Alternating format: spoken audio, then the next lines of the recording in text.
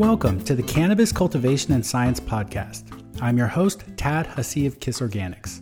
This is the podcast where we discuss the cutting edge of growing from a science-based perspective and draw on top experts from around the industry to share their wisdom and knowledge. My guest this week is Bryant Mason. I've had Bryant on the podcast a few times in the past, and he's one of my favorite guests. Bryant is a certified crop advisor who specializes in organic cannabis nutrition. He has spent the last 5 years working to combine precision laboratory techniques with data science in an effort to unravel the complexities of cannabis soil and crop nutrition. Along with his work on soilless media, he also helps outdoor cultivators around the United States with nutrient management and cover cropping.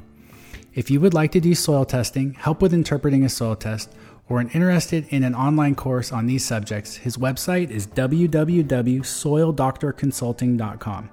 And if you want to save $100 on his course, you can use the discount code KIS Organics, all one word. And I've taken his course and was recently going back to review some of the content. It's excellent, and I highly recommend it for anyone wanting to do a deep dive on cannabis fertility and reusing your soil. Now on to the show. Okay, we are jumping back in with part 2 of my conversation with Bryant Mason, talking about soil fertility and cannabis nutrition. Why don't we talk about potassium, but briefly? It's quite loquacious with the calcium, so we can condense it. So potassium, I've been thinking a lot about due to the fact that for years I've recommended potassium sulfate for potassium, and that's because two reasons. One is I always suggest compost. Not always. I'm sorry.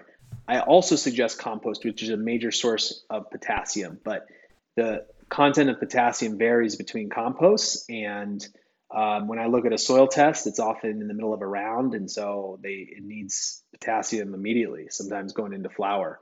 So potassium sulfate is the best organic option. Potassium silicate is not technically organic when it's soil applied. It's allowed in certain circumstances as a fungicide, foliar applied. But nutritionally, it's not allowed. So potassium sulfate is kind of the product. And I've made a couple changes in the last year in my thinking around potassium sulfate. I still think it's a great product, works very well. But I believe growers should verify their need for potassium with a tissue test. So if they get a recommendation that says use this much potassium sulfate, best practice would be to verify with a tissue test, because oftentimes I'll see relatively low potassium, at least below my target level, but there's sufficiency in the tissue test. And so an application of potassium sulfate is not necessary. And I haven't seen that many tissue tests that show deficient potassium. So it's possible. I'm reevaluating my soil targets slightly, and I might lower them. So that's just one change I'm thinking about. The other thing is, because of that high solubility of potassium sulfate, I believe growers should increase the frequency of application. So let's say the Soil Doctor tool recommends a cup per cubic yard of potassium sulfate, which would be a lot. I don't recommend doing a cup all at once. The more you can break that into 4 to 10 applications, the better. Because again, you're reducing the salt stress, but also when you flood the soil solution with that much potassium, it will completely change the cation uptake dynamics. So when it comes to Epsom salts and potassium sulfate, Epsom salt's usually not used I don't recommend it very often as a soil drench. Potassium sulfate, I do. I think those two, you increase the frequency. And then the final thing is, I do think it's good to be constantly building potassium levels, slow releasing, more organic, meaning carbon-based sources of potassium, using alternatives like compost and alfalfa meal. The reason alfalfa meal is so great, and I know you've always used a lot of alfalfa meal, and I recommend it as kind of one of the few default nitrogen sources when I write recommendations. Historically, because of this more slow releasing nature of it and the tricontinol and some of the biostimulant effects, but now it's because it also brings in a lot of potassium, because when you apply alfalfa, it doesn't have a ton of nitrogen in it. And so you're applying a large quantity, and it also brings in a lot of potassium that's slow releasing. I would say green sand, but green sand I don't think in cannabis makes sense because heavy metals. So just always be applying high potassium compost or just any moderate potassium compost and use alfalfa meal as one of the nitrogen sources. I would say that the second place, sort of the silver and bronze medal, would be insect frass, which I know you love, and granular poultry, which I love. Those two both bring in about 4% potash, K2O.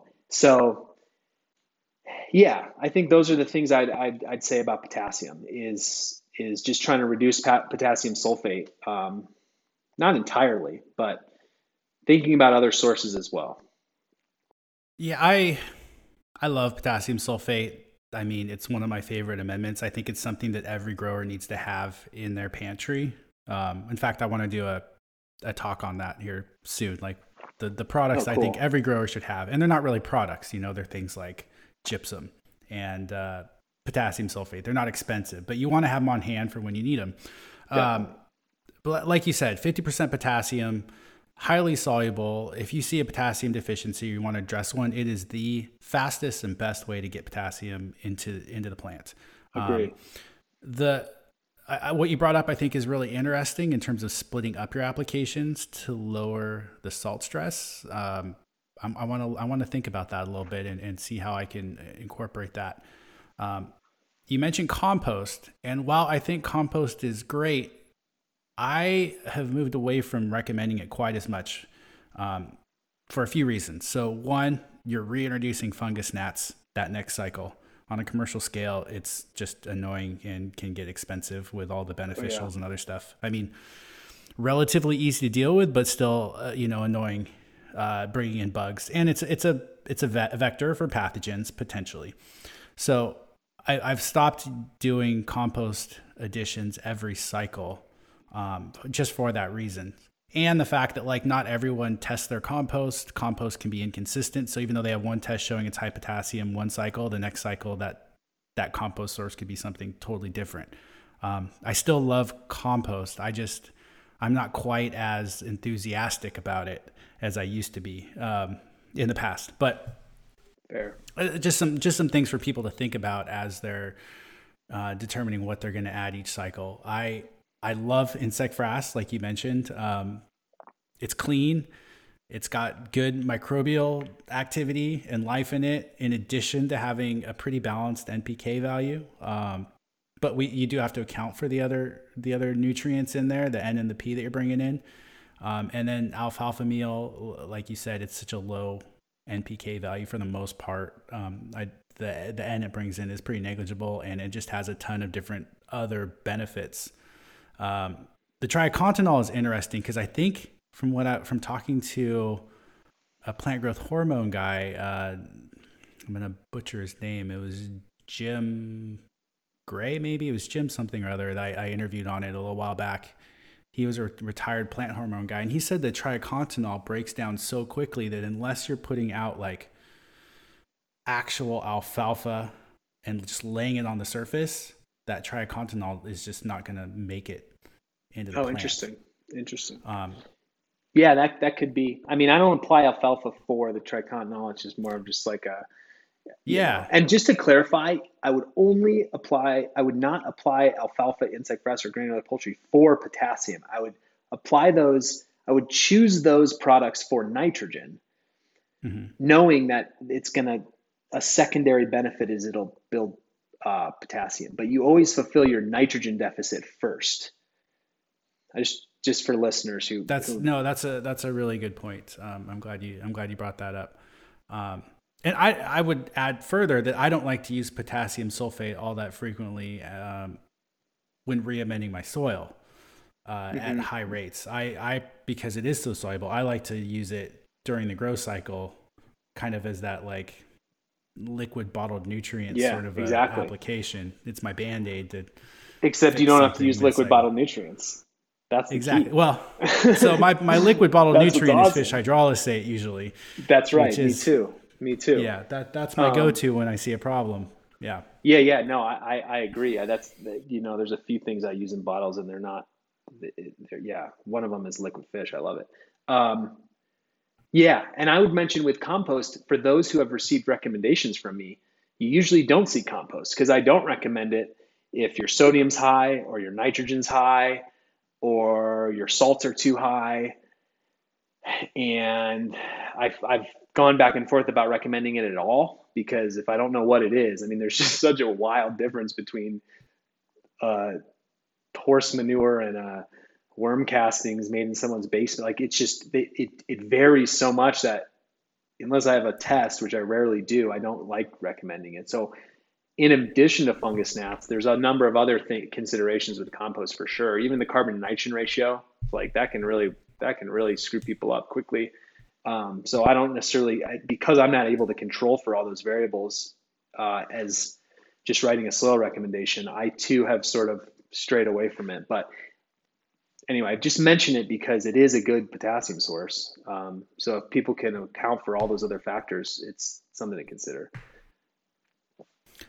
Absolutely. And I think an interesting way to get the amendments out is to use compost, to mix them in with a little bit of compost to get that biology in there when you're top dressing, when you're amending, mix it in with a little bit of soil, or apply some of those amendments into your worm bin or into your compost pile as a way of raising the fertility of the pile itself. But interestingly enough, this is a little off topic too. It's a bit of a tangent, but I've been having this discussion on a soil analyst forum with Steve Solomon. Because someone posted a soil recipe that they found online for living soil for cannabis indoors. And so we got in this huge discussion about it. And my point, and I think you'll agree with me on this one, is all living soil recipes, all soil recipes should be based around your compost because it is so variable. That's where I always start. Absolutely. So when you see a recipe online that says, 20% earthworm castings or 20% compost, that fraction is going to vary so much and determine what the other inputs are that I don't trust any of these recipes. And I say this as a manufacturer who sells a nutrient pack, which is designed to be mixed with, either something like Ocean Forest or ProMix, or you make your own sort of living soil by taking, our mineral nutrient pack and adding compost and peat moss. And even with that, my degree of confidence goes down because that compost can, like you said, it can be imbalanced. It can have way too much nitrogen, ammonium, potassium, anything, whatever. Totally. Yeah. So I think that's why I don't like soil recipes, and I can't tell you how many requests I've had for soil, like, do you have a soil recipe? It's like, no. Yeah. And that's why. It's because the compost variability. Yeah. And like to kind of piggyback on that is I get requests like, I want to make my own soil mix. And to that, I always say like, that's great. And I just say, but just so you understand the process for me to formulate a soil is going to take, let's say 6 months aggressively at best to probably 2 years realistically before it'd be something that I want to like put out with my name on it, because the amount, like initially you got to find your compost source, you got to test that, then you got to mix up a soil and see what you get, and then you have to make adjustments, and then once you get everything where you want on the soil test, then you do plant trials and see how that goes. And so that process just takes a really long time if you want to do it right. You can't just throw a bunch of things together, throw a plant in there, and if it grows well, assume that you've got this amazing soil mix. Now, if you're a home grower, I think that's fine. And I absolutely encourage experimentation. But if you're on a commercial scale, that's just not practical. And I would add too that like the first thing I coach people to do is to not even worry about the chemistry. Well, first you worry about the chemistry of the compost, and you test as many composts as you have access to, and you choose the right sweet or single compost. And then you forget the chemistry, you choose those composts, and then you just do like physical tests. So you try to get your percentages right, and you put it in the bed or the pot, and you water it, and you feel it, and you watch the infiltration rate, and you have to dial in the percentages, and then you go back to the chemistry and you just get the base mix right before you do any of the amendments. Because to me, you want to customize your amendments based on what your your base mix is. And I go through all of this in my course. And that, like you said, the process is potentially totally worthwhile, but no doubt laborious and long and involved. It's not a simple Coots mix or whatever. If you really want to do it right, it's a process. Yeah, and even Coots says like you don't have his mix because you don't have his vermicompost, and I think that's really true. That's why I hear people that say, you know, Coot mix works really well for me, and other people that say like this is a terrible recipe and you know, it's not balanced at all. It really depends. Yeah, right. Well, You know, what their can we chat compost about is. iron real quick before we talk about Oh amino yeah, acids yeah, and carbon? Go ahead. Let's do it. Okay, so it's sort of similar. I've evolved my thinking on iron sulfate specifically, but iron in general, because I have observed wildly varying levels on tissue tests of iron. And it's hard to know because iron contaminates both soil samples, but more so tissue samples all the time. It contaminates soil samples sometimes on the paste test because um, little pieces of soil or clay specifically can slip through the filter paper at the lab, and it will show a really high iron level on a paste test, which isn't a huge deal. What's more important is if you have dust on a tissue test, on any tissue sample, that dust can go through the tissue test and show that you have extraordinarily high levels of iron. So that could be the case. It also just could be that the plant actually will sometimes accumulate huge amounts of iron at different points, mostly further into flower. But sometimes I'll just see really high iron levels, and sometimes I'll see really low iron levels. And there are some growers that my recommendations of iron sulfate have not been able to effectively address their iron hunger.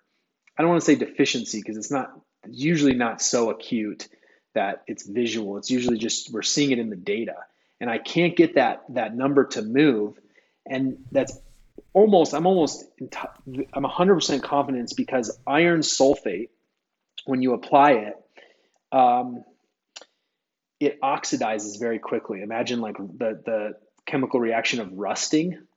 And so once it oxidizes, it goes into an ionic state that's not available to the plant.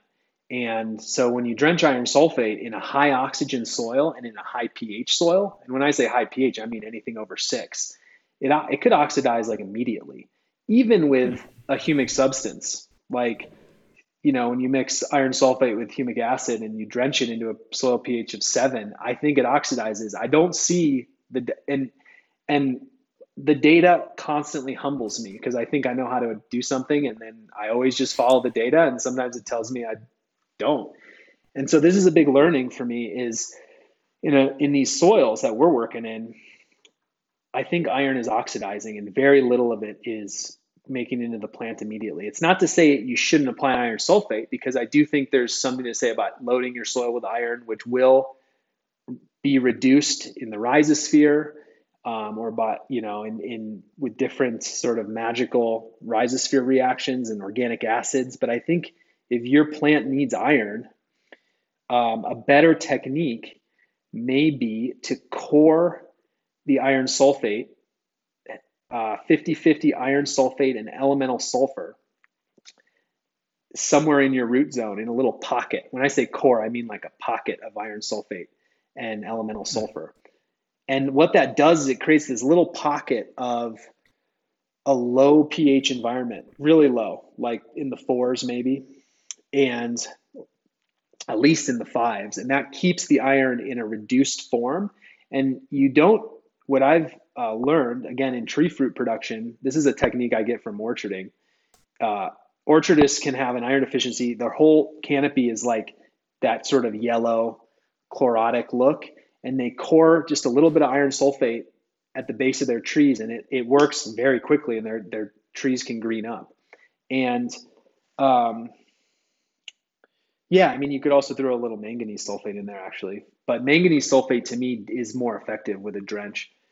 So you create that pocket, and the roots, it doesn't need to be homogeneous. The roots can just tap into that little pocket and take up iron in the available form. So, and then the only other thing I'll mention there is, again, there are alternatives. If you use alfalfa meal and blood meal for nitrogen. Again, you're using those for nitrogen, not for iron. But in doing so, you're bringing in a lot of slow releasing, organically complex iron into your soil system, which will help prevent the iron hunger in the first place. I believe, I see this all the time in cannabis. When I was growing commercially 6 years ago or something in Oregon, and the tops of the plants would always be a little bit yellow. And I just thought, because a lot of plants, it's just sort of normal. They always green up eventually, but that sort of top shoot growth, that new apical growth, when it's sort of light color, I always attribute that to iron. But again, I just follow the data, and I like to just look at what the tissue numbers say and address it that way. That's really interesting. So I haven't thought as much about iron. Brandon and I, Brandon Hudson, who you mentioned before, we've talked about this. And we've just always, his point was that, yes, the plant may need a little more iron right there, but that's just because it can't keep up with the amount of growth it's getting at that point. And that's just going to green up and go away, because it does. So I haven't really addressed it. The one thing, when you said low pH and pocket, my brain immediately just went heavy metals. Like, are we putting ourselves more at risk for heavy metal uptake by having a pocket of low pH soil in the rhizosphere? That's a good question. But I would my mental model to answer that question is that the nutrient uptake is evenly distributed across the entire bulk soil, and the pocket is probably less than 1% of the bulk soil. So yeah, you're going to make heavy metals potentially more available in that pocket. And I'm talking the size of your fist. So yeah, the heavy metals will be more available in a pocket of soil the size of your fist, but that's just such a small pocket of soil that unless you had a large heavy metal load, I don't think it should matter. It's just so not dilute, but it's so small. That's a really interesting experiment. I would love to run it, but I also don't want to then throw off all my soil tests moving forward because. So that's a great point. That is a great point. As soon as you start coring iron sulfate, you have to ignore the iron number on the soil test. So if you put your soil test through the soil doctor tool, you have to disregard the iron sulfate recommendation coming out of that tool. And you have to go solely off of tissue tests and visuals, because the soil is non-homogeneous. So you're either going to see low iron because when you're sampling your soil, you don't hit that pocket. And so it's going to show, or you're going to hit the pocket and you're going to have really, really high iron on the soil test. Both of those situations are suboptimal and they're not accurate. So you have to go off tissue.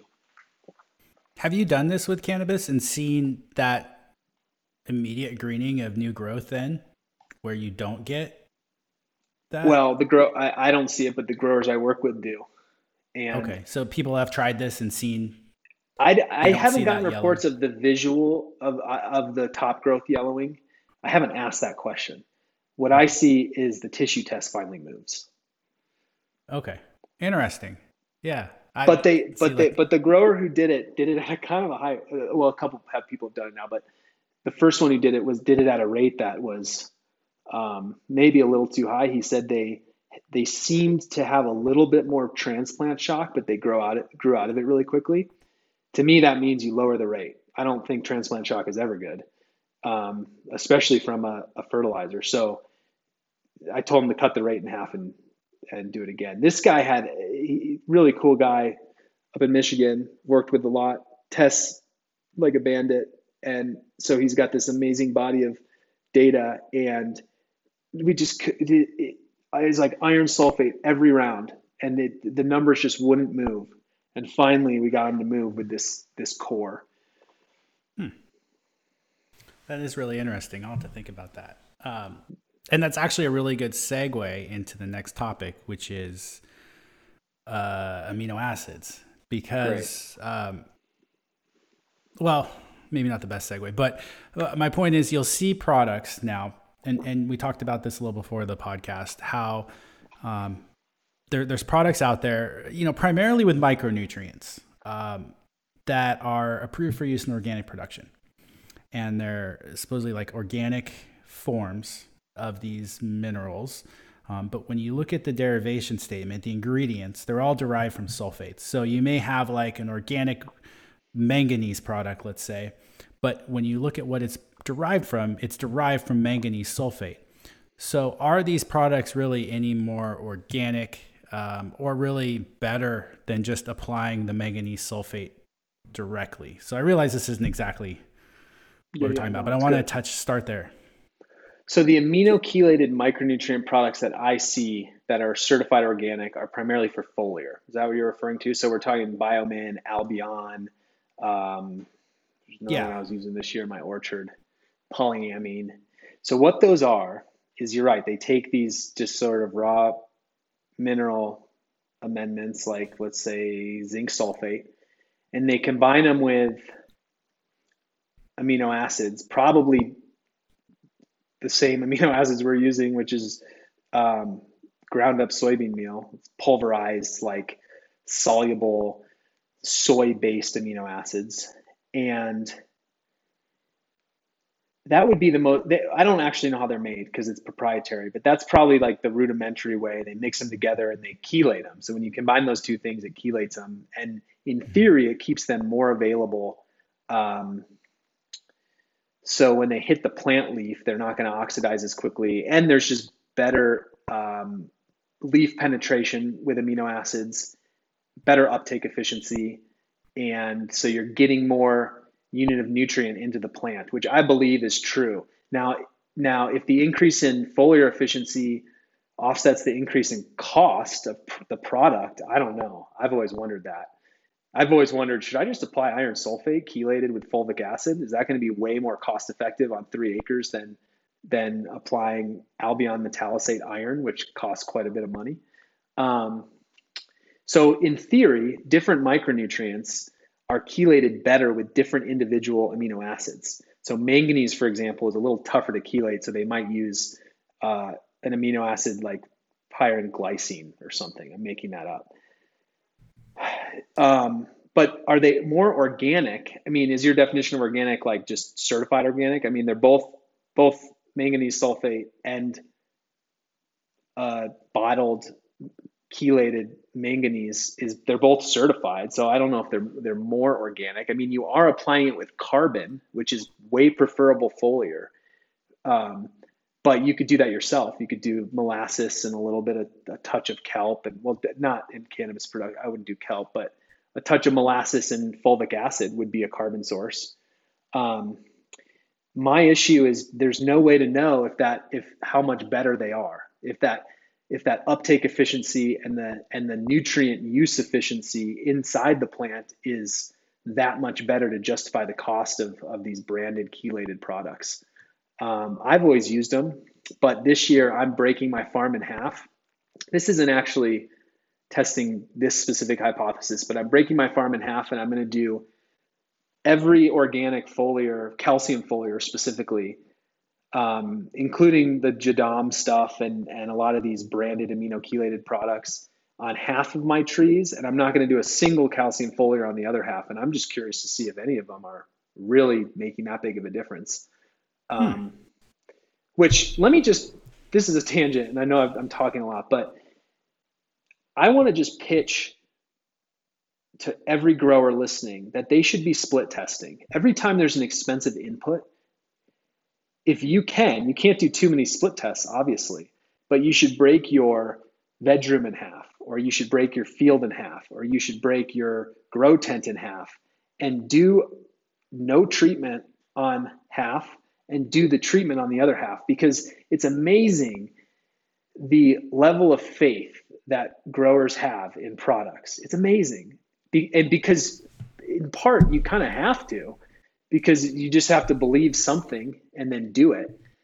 But I'm here to argue, if possible, break your room in half and you can be a little less faithful and actually put it to the test.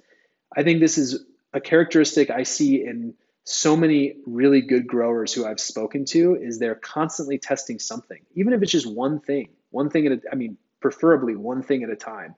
Split test, whatever is your highest cost input that you're not 100% confident is justifiable. I couldn't agree more with you. It drives me nuts, the amount of products that are hyped to specifically to the cannabis industry, but it's not even unique to cannabis. We see it in egg too, which is crazy because I'll go to an egg conference and I'll be like talking to a guy and be like, I'm pretty sure you're full of shit, but like you're obviously selling a lot of your product, you know, like you're a business. Yeah. It drives me nuts. Well, Well, go ahead.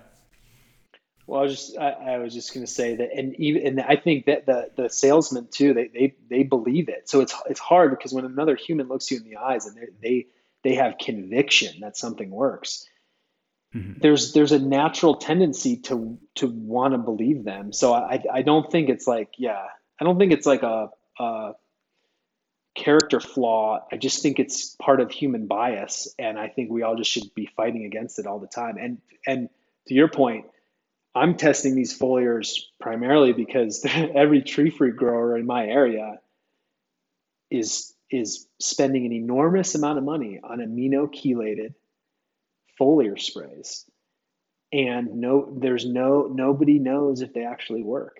They either think they work or they think they don't work, but there's no trials, there's no evidence, there's nothing. And so split tests are the only way to know. And they're not scientific in that there's not replicates.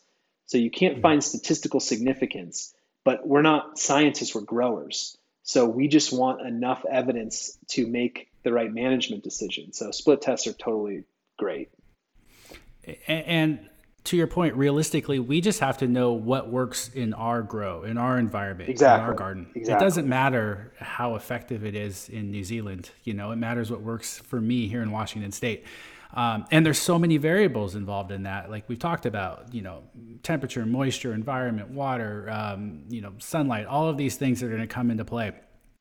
And when I'm consulting and I walk into a facility and I say, show me what you're doing for IPM, show me what you're doing for fertility, and that list is really long, the first thing I want to do, you have no idea. You have no idea what is doing what. I want to just simplify everything. And then if you want to use that, you know, hype product that you saw on Instagram, fine, but let's work it back in. Let's come back to a baseline.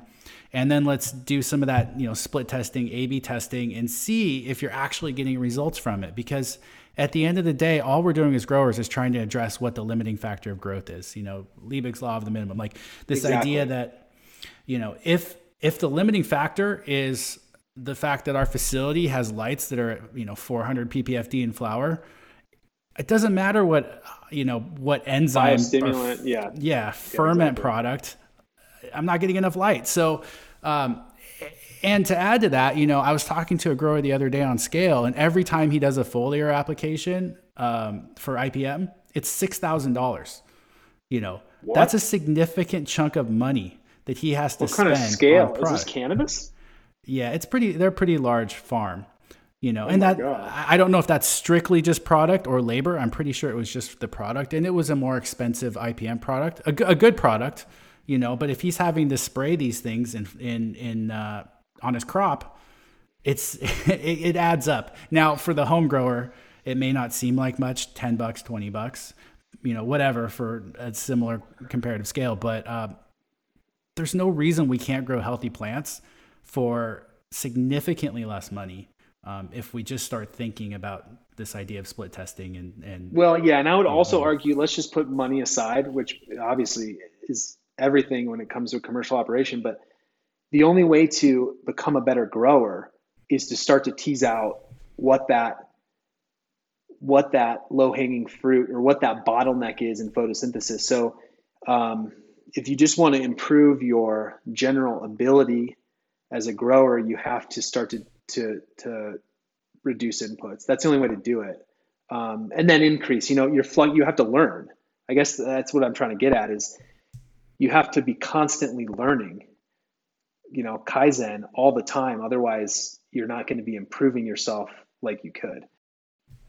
All right. So let's talk a little bit about amino acids. I know it's something that you've been thinking about. You know, we just covered a little bit of how people are using amino acids as foliars because I suppose they have better efficacy. I don't know. Just give me your thoughts on that topic. Sure.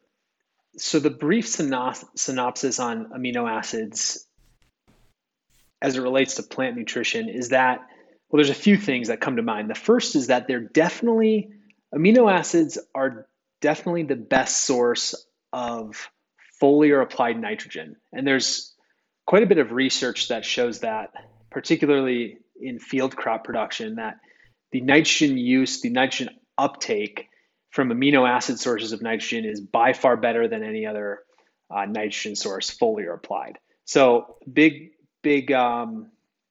proponent of amino acids in foliar. They are also, there's this idea of metabolic shortcutting. We've talked about this before, where if a plant does uptake nitrogen in the form of amino acids or any organic form, doesn't necessarily have to be amino acids. Plants can actually uptake larger compounds as well. There's this idea that they save quite a bit of metabolic energy by not having to reduce other forms of nitrogen like nitrate or ammonium into amino acids in the plants, because they uptake them, they're already in amino acid form. And that is definitely a well-documented phenomenon, but not studied very extensively. So the research generally shows, I've done a deep dive on nitrogen from organic sources, and it generally shows that the maximum nitrogen use efficiency results when the plant uptakes various forms of nitrogen. And that's because of that metabolic shortcutting idea. So major props to organic production in this regard, because all of our nitrogen is essentially being applied in organic form with carbon. So the body of research is sadly lacking when it comes to organic nitrogen. It's organic forms of nitrogen like amino acids have essentially been ignored as a third pool of plant available nitrogen, but there are a few studies that show that when you incorporate carbon-based amino acid nitrogen, it increases nitrogen use efficiency. But I think what's important to point out for the cannabis community is that all organic products are either composed of amino acids or end up as amino acids for a period of time in the process of mineralization. So I think what is confusing or maybe misleading is that we say, oh, I want to use amino acid nitrogen. Well, does that mean amino acids like a liquid, water-soluble liquid nitrogen from soybean or fish that's technically marketed as amino acid nitrogen? Because alfalfa meal, blood meal, feather meal, all of these things are enzymatically digested in the soil and end up in their constituent parts, which are amino acids. So how I think about it is when you're amending your soil with organic amendments that are nitrogen and carbon in protein form, those are essentially going to create a little amino acid factory in your soil. So those things, as those mineralize, they are going to end up as amino acids in your soil. And then at that point, the plant will uptake some of those amino acids. It's debatable how much of those amino acids are uptaken before the amino acids are then converted into ammonium and then nitrate. So all these three different forms all exist in your soil at the same time, and all organic products are technically going to contribute amino acids. So it's a little misleading to say I want amino acid nitrogen, because anything organic is in a sense going to lead to that. So whether I buy a soy amino product or soybean meal, I'm still going to be getting amino acids in Correct. my soil because of how they're going to break down. That's exactly right. That's exactly right. Now, the amino acid nitrogen from soybean meal is going to be immediate. It's smaller particle size and potentially already digested into the constituent amino acids. So you're going to get amino acids faster, but they're both doing the same thing. They're ending up at the same place. And I'll add one more thing. I put out a video on my Instagram about amino acids a while back.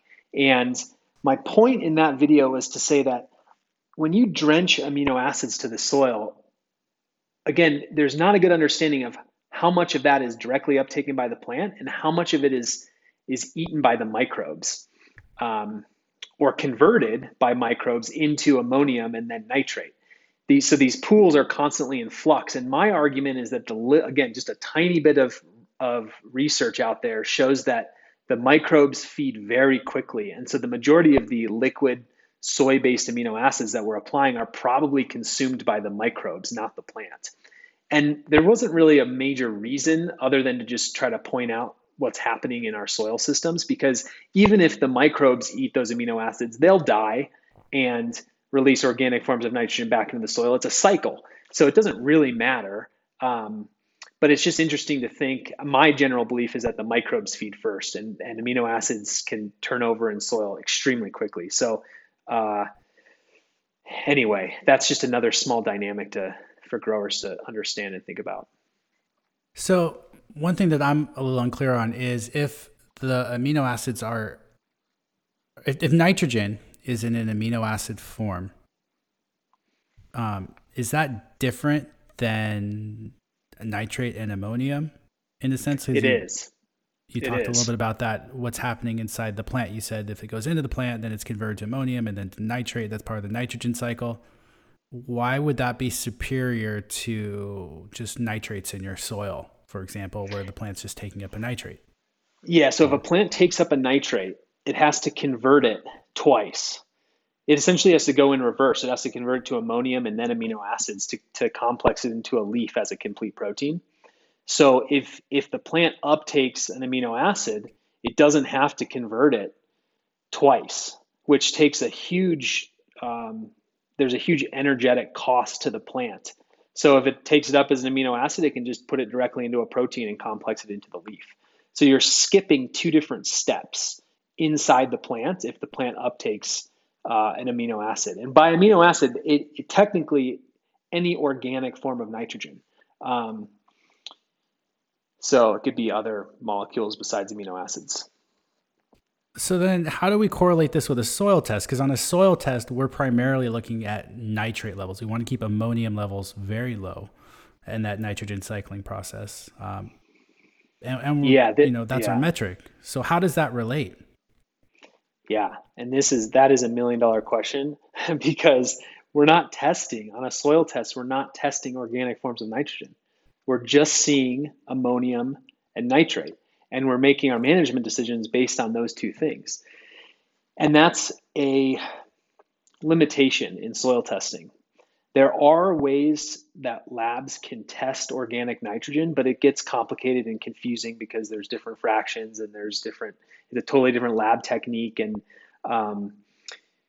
there's not a simple way to just test small amino acids, the small fraction of organic nitrogen compounds, which is amino acids. So I wrote a long blog post about this called "How to Manage Nitrogen Organically." It's for cannabis growers. It's on my website, and I break this down. But to answer your question, Tad, more specifically, we are just using ammonium and nitrate. We get to see 2 out of the 3 pools of nitrogen, and so we don't get to see that third pool, and we're just using ammonium and nitrate as a proxy to sort of understand how big those pools are because they are correlated. And so the reason I'm comfortable using ammonium and nitrate and not seeing that organic nitrogen pool on a soil test is because if the organic nitrogen pool is healthy, you will end up seeing ammonium and nitrate because the microbes convert.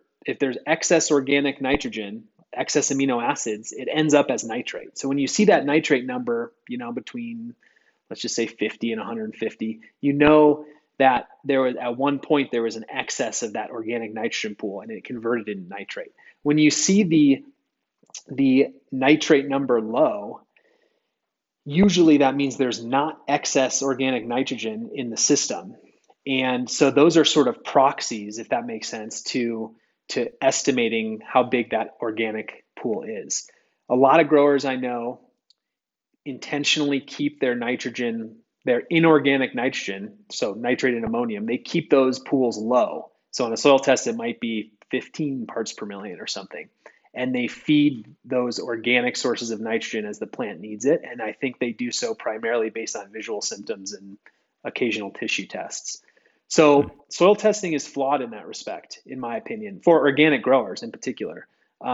You still want to know ammonium and nitrate. It's a good proxy for organic nitrogen, but it's not a direct measurement. And then along those lines, that total nitrogen number that you can also get from on the standard test, that's not really showing us that either then, huh? The reason that one's not good is because it's also like if you imagine a chunk of alfalfa meal, that's not plant available. That's still a protein meal. So it's still plant material. And so that nitrogen has not been enzymatically broken down, biologically digested into small enough organic nitrogen pieces, amino acids, to be taken up by the plant. So that total nitrogen number is going to give you all the nitrogen in the soil, much of which is not yet plant available. So amino acids, they're the building blocks of proteins. Proteins exist in these amendments like fish meal, blood meal, alfalfa meal. We're talking about specifically in relation to nitrogen here. Those get broken down biologically through nutrient cycling microbial processes in the soil, in the rhizosphere. And then what's released from that is potentially all three forms of nitrogen, is what you're saying then? We'll get some That's organic amino acids, some nitrates, some ammonium, depending on what's going on in the soil. That's right. That's a very good summary. Okay, and then these are all tied closely to moisture content and oxygen, gas exchange in the soil as well. Do you want to just touch on that? Yes, it's the nitrogen transformations are highly dependent on moisture and oxygen because they're biologically driven. But the third variable that I think actually matters even more is temperature. So the conversion, if you put in feather meal into your soil and it's cold, it could take weeks or months to really become available to be broken down biologically into those three nitrogen molecules. But in a warm soil, it happens very quickly. So, and obviously, there's higher biological activity when soil moisture is optimal and when gas exchange is optimal. When gas exchange is not optimal, the nitrogen can essentially, that cycle will get plugged up and there'll be more ammonium usually. But I almost never see that in a peat-based media. In any kind of living soil, I almost never see that just because gas exchange is pretty good. That would be a mucky topsoil, like a really clay-heavy, compacted muck. What I do see is once you amend a soil, or if you were to blend your soil, there'd be so much organic nitrogen that goes into that system that the soil would cook, and ammonium levels would spike for a period of time before they go back down and get converted into nitrate. So if you were to test your soil right after amending, you could see high ammonium if that soil is biologically active as it's converting it to nitrates. Absolutely. Have you seen that before? I just saw that recently on a test, and it kind of surprised me because I typically, when I see high ammonium numbers, I automatically go to unfinished compost. That's just where I head. More and more, I'm thinking of peat-based media, or let me call them living soils, because a peat-based media with a significant portion of compost. Mm-hmm. I kind of think of them like compost because they're very biologically active and they're increasing in maturity over time through biological mineralization and fungal decomposition and so. Yeah, it's unfinished compost is a great corollary. And essentially when you throw a bunch of blood meal and alfalfa meal and bone meal and fish compost into peat moss and coco coir, it essentially creates a little compost. I mean, it cooks. And that's with that temperature. When you like feel that temperature after you really mix a soil, when the temperature spikes, if you tested it at that moment in time, I'd almost guarantee that the ammonium would be elevated. Yeah. So what I aim to do when I'm amending a soil is I want to get as much in there at the beginning of a run that I can without triggering that thermal process, because I don't want to wait for the soil to, what we call cook, like a thermophilic compost pile. So the goal is then to amend at a rate that's high fertility, but low enough that we're not causing this explosion of microbial growth that's causing this temperature increase. And that's really the trick, I think. I agree. What are your thoughts on that? I think the same thing. And I put a little note for growers who have received soil recommendations from me. There's a little note uh, in the nitrogen. I have nitrogen tips, and one of them says, "Please let me know if your soil heats up because I want to know, so then I can adjust my rates to be what you said is right under that that temperature increase." And some products are more susceptible. I mean, blood meal is way more prone to creating temperature spikes because of the speed at which it releases. Um, just the properties of certain nitrogen amendments will sometimes cause that. And you can And also we could, smell it sometimes. You can smell that ammonium volatilizing. yeah. And so it's important to have your moisture content right, your temperature, in your room is, if it's an indoor facility like I'm typically thinking about it, the temperature is probably going to be there already. You don't have to worry about that as much. But I think making sure you're not over or under watering is really important to allow that process to occur the way you want it to. And you can always add more, a couple weeks later or a few weeks later to get to your target. So you don't have to get it all in there at once. Just some other notes on that. That's right. That's right. And since you talked about amino acids and the fact that we don't necessarily need to buy products that are labeled amino acids to get amino acids, I've recently seen some products that are, called carbon-based fertilizers. And this idea that because they're carbon-based, they're superior to other fertilizers. You and I talked about this. Do you want to touch on that a little bit? Sure. So I think that in organic farming, that label is kind of meaningless, um, because for the most part, most of our, or let me back up, not all of our nutrients are always carbon based. So we were talking about potassium sulfate, we were talking about gypsum, that's not carbon based. So um, in general, there's a lot of benefit to using nutrients that are carbon based, and that's kind of baked into organic farming when it comes to your phosphorus products and your nitrogen products and just the mineralization of organic matter.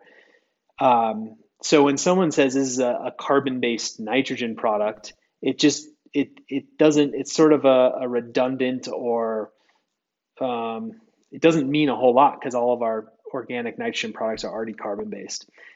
It's gained a lot of popularity in conventional production because conventional growers are starting to realize that there's a major metabolic and plant health advantage to incorporating carbon into their nutritional programs. So I think the marketing terminology comes mostly from, the conventional world, but I don't think it has a whole lot of meaning when it comes to when we're talking about organic products.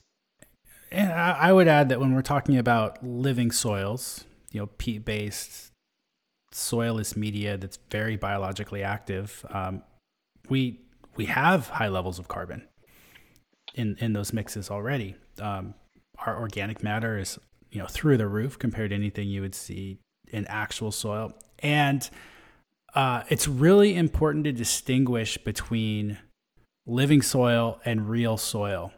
I can't emphasize that enough. They're very different. It's like an apple and a banana or something, or whatever, two very distinctly different things. Yes, both can grow plants, but they do it in entirely different ways. And that's Definitely. probably a separate podcast, but I just think it's an important thing to remind folks of. Yeah, definitely. I'll also mention that, like for example, when I fertigate, and we talked about this earlier, when I fertigate micronutrient sulfates, so just kind of tying this around, when I need more manganese sulfate, maybe I'll put in 10 pounds per acre in an application. I always add some kind of carbon source, whether that's molasses or kelp, or usually it's humic acids that I dissolve overnight, or even citric acid. It's carbon based. So I always am aiming to apply carbon with any application that I do. And it's really easy to do that as an organic grower. You just do the things I just said, and most people are very familiar with this. A compost extract, or if you're top dressing, something, you can apply it with a little compost. And then once that goes into your soil, like you said, in a living soil system, there's so many carbon fractions in there. From There's a lot of soluble carbon, a lot of active carbon, a lot of longer chained inactive carbon compounds in our compost and our peat moss. So a lot of this is just happening in our living soils naturally. So it's not essential to necessarily do that, because as soon as it hits our soil, it's a giant carbon sponge. But in a topsoil system, I think it makes a lot of sense, especially in fertigation.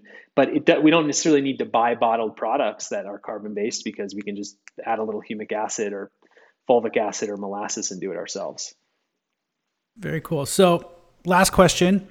I know we kind of went over some of your favorite nitrogen inputs already and how you like to have multiple sources. We talked a little about your favorite calcium inputs.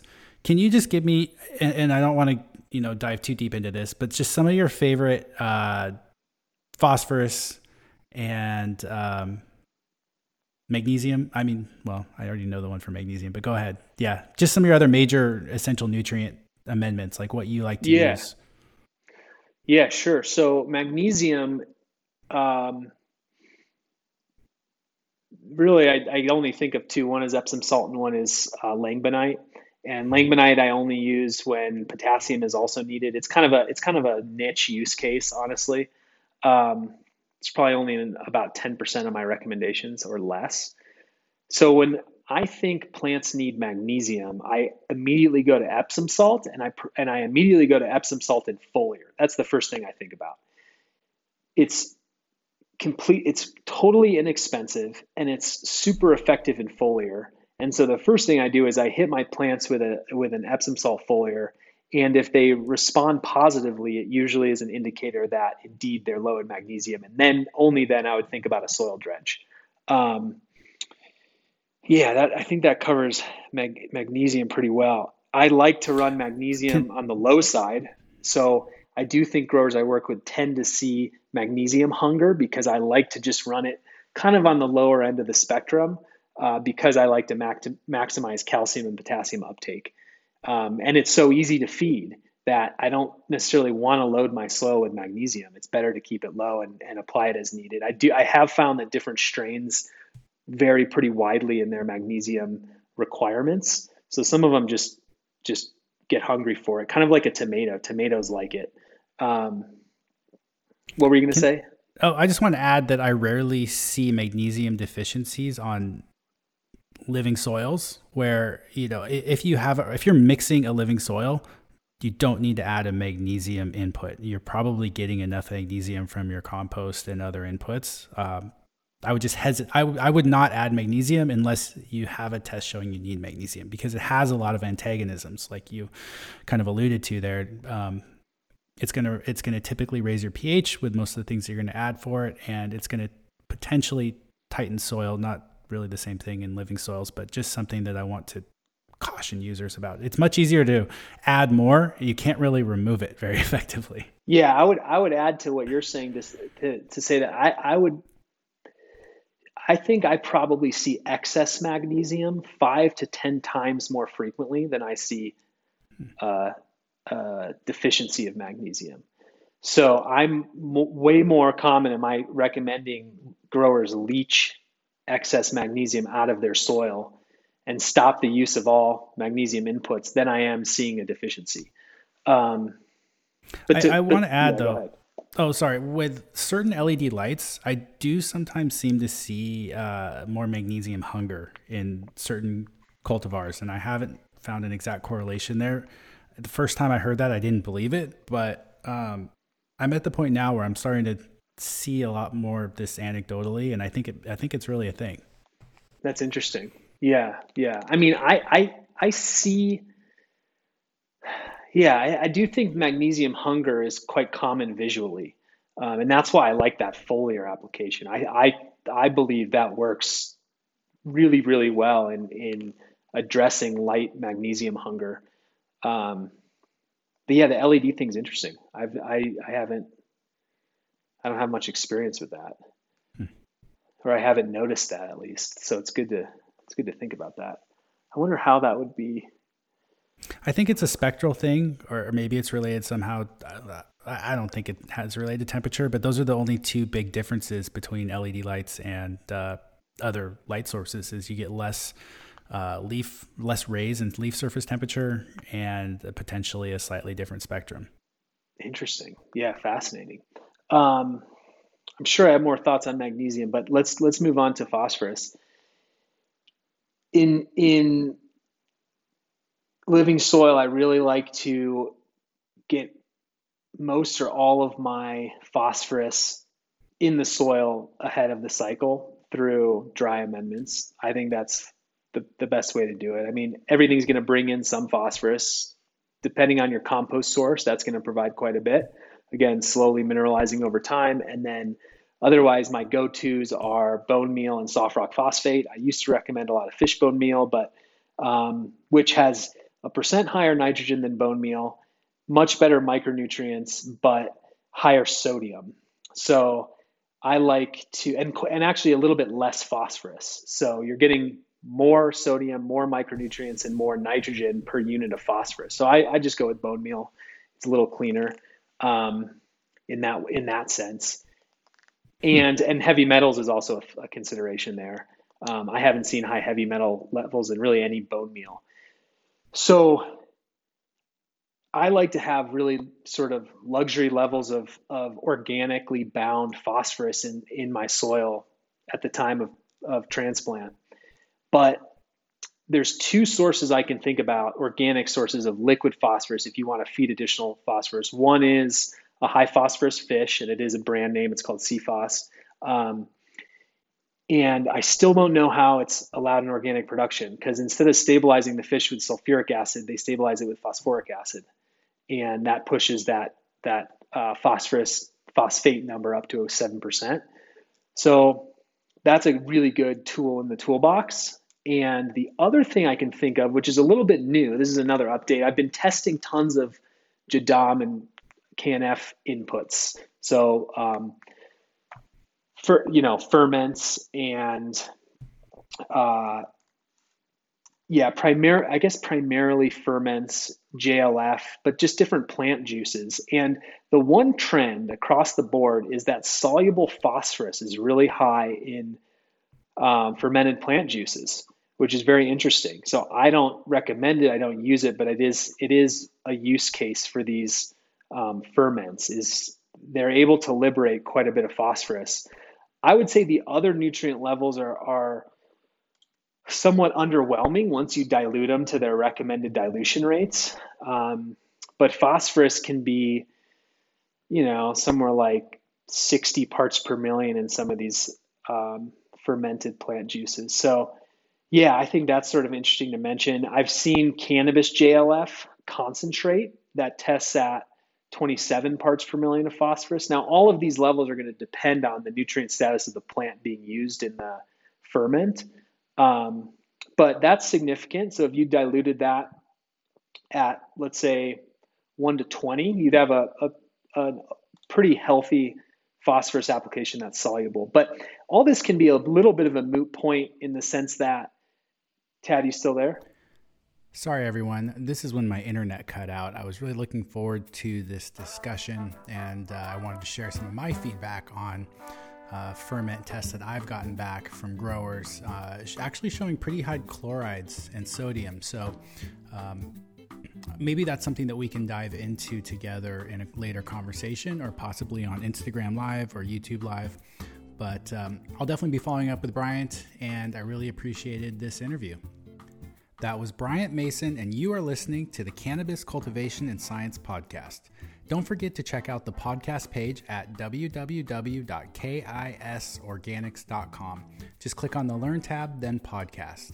And just a friendly reminder that we have a Patreon channel with a free 7-day trial and tiers as low as $5 a month. We do book club, special cultivation tips and tricks, monthly video hangouts to connect and share your grow, and even give out seed packs and other gifts at certain tier levels. In fact, Steve Solomon is going to be joining us for our last meeting on the Intelligent Gardener book to answer any tips or any questions we may have about his book. So lots of fun stuff happening there. And your support of Patreon or sourcing your products through Kiss Organics is what supports the podcast, and I really appreciate it. Thanks for listening.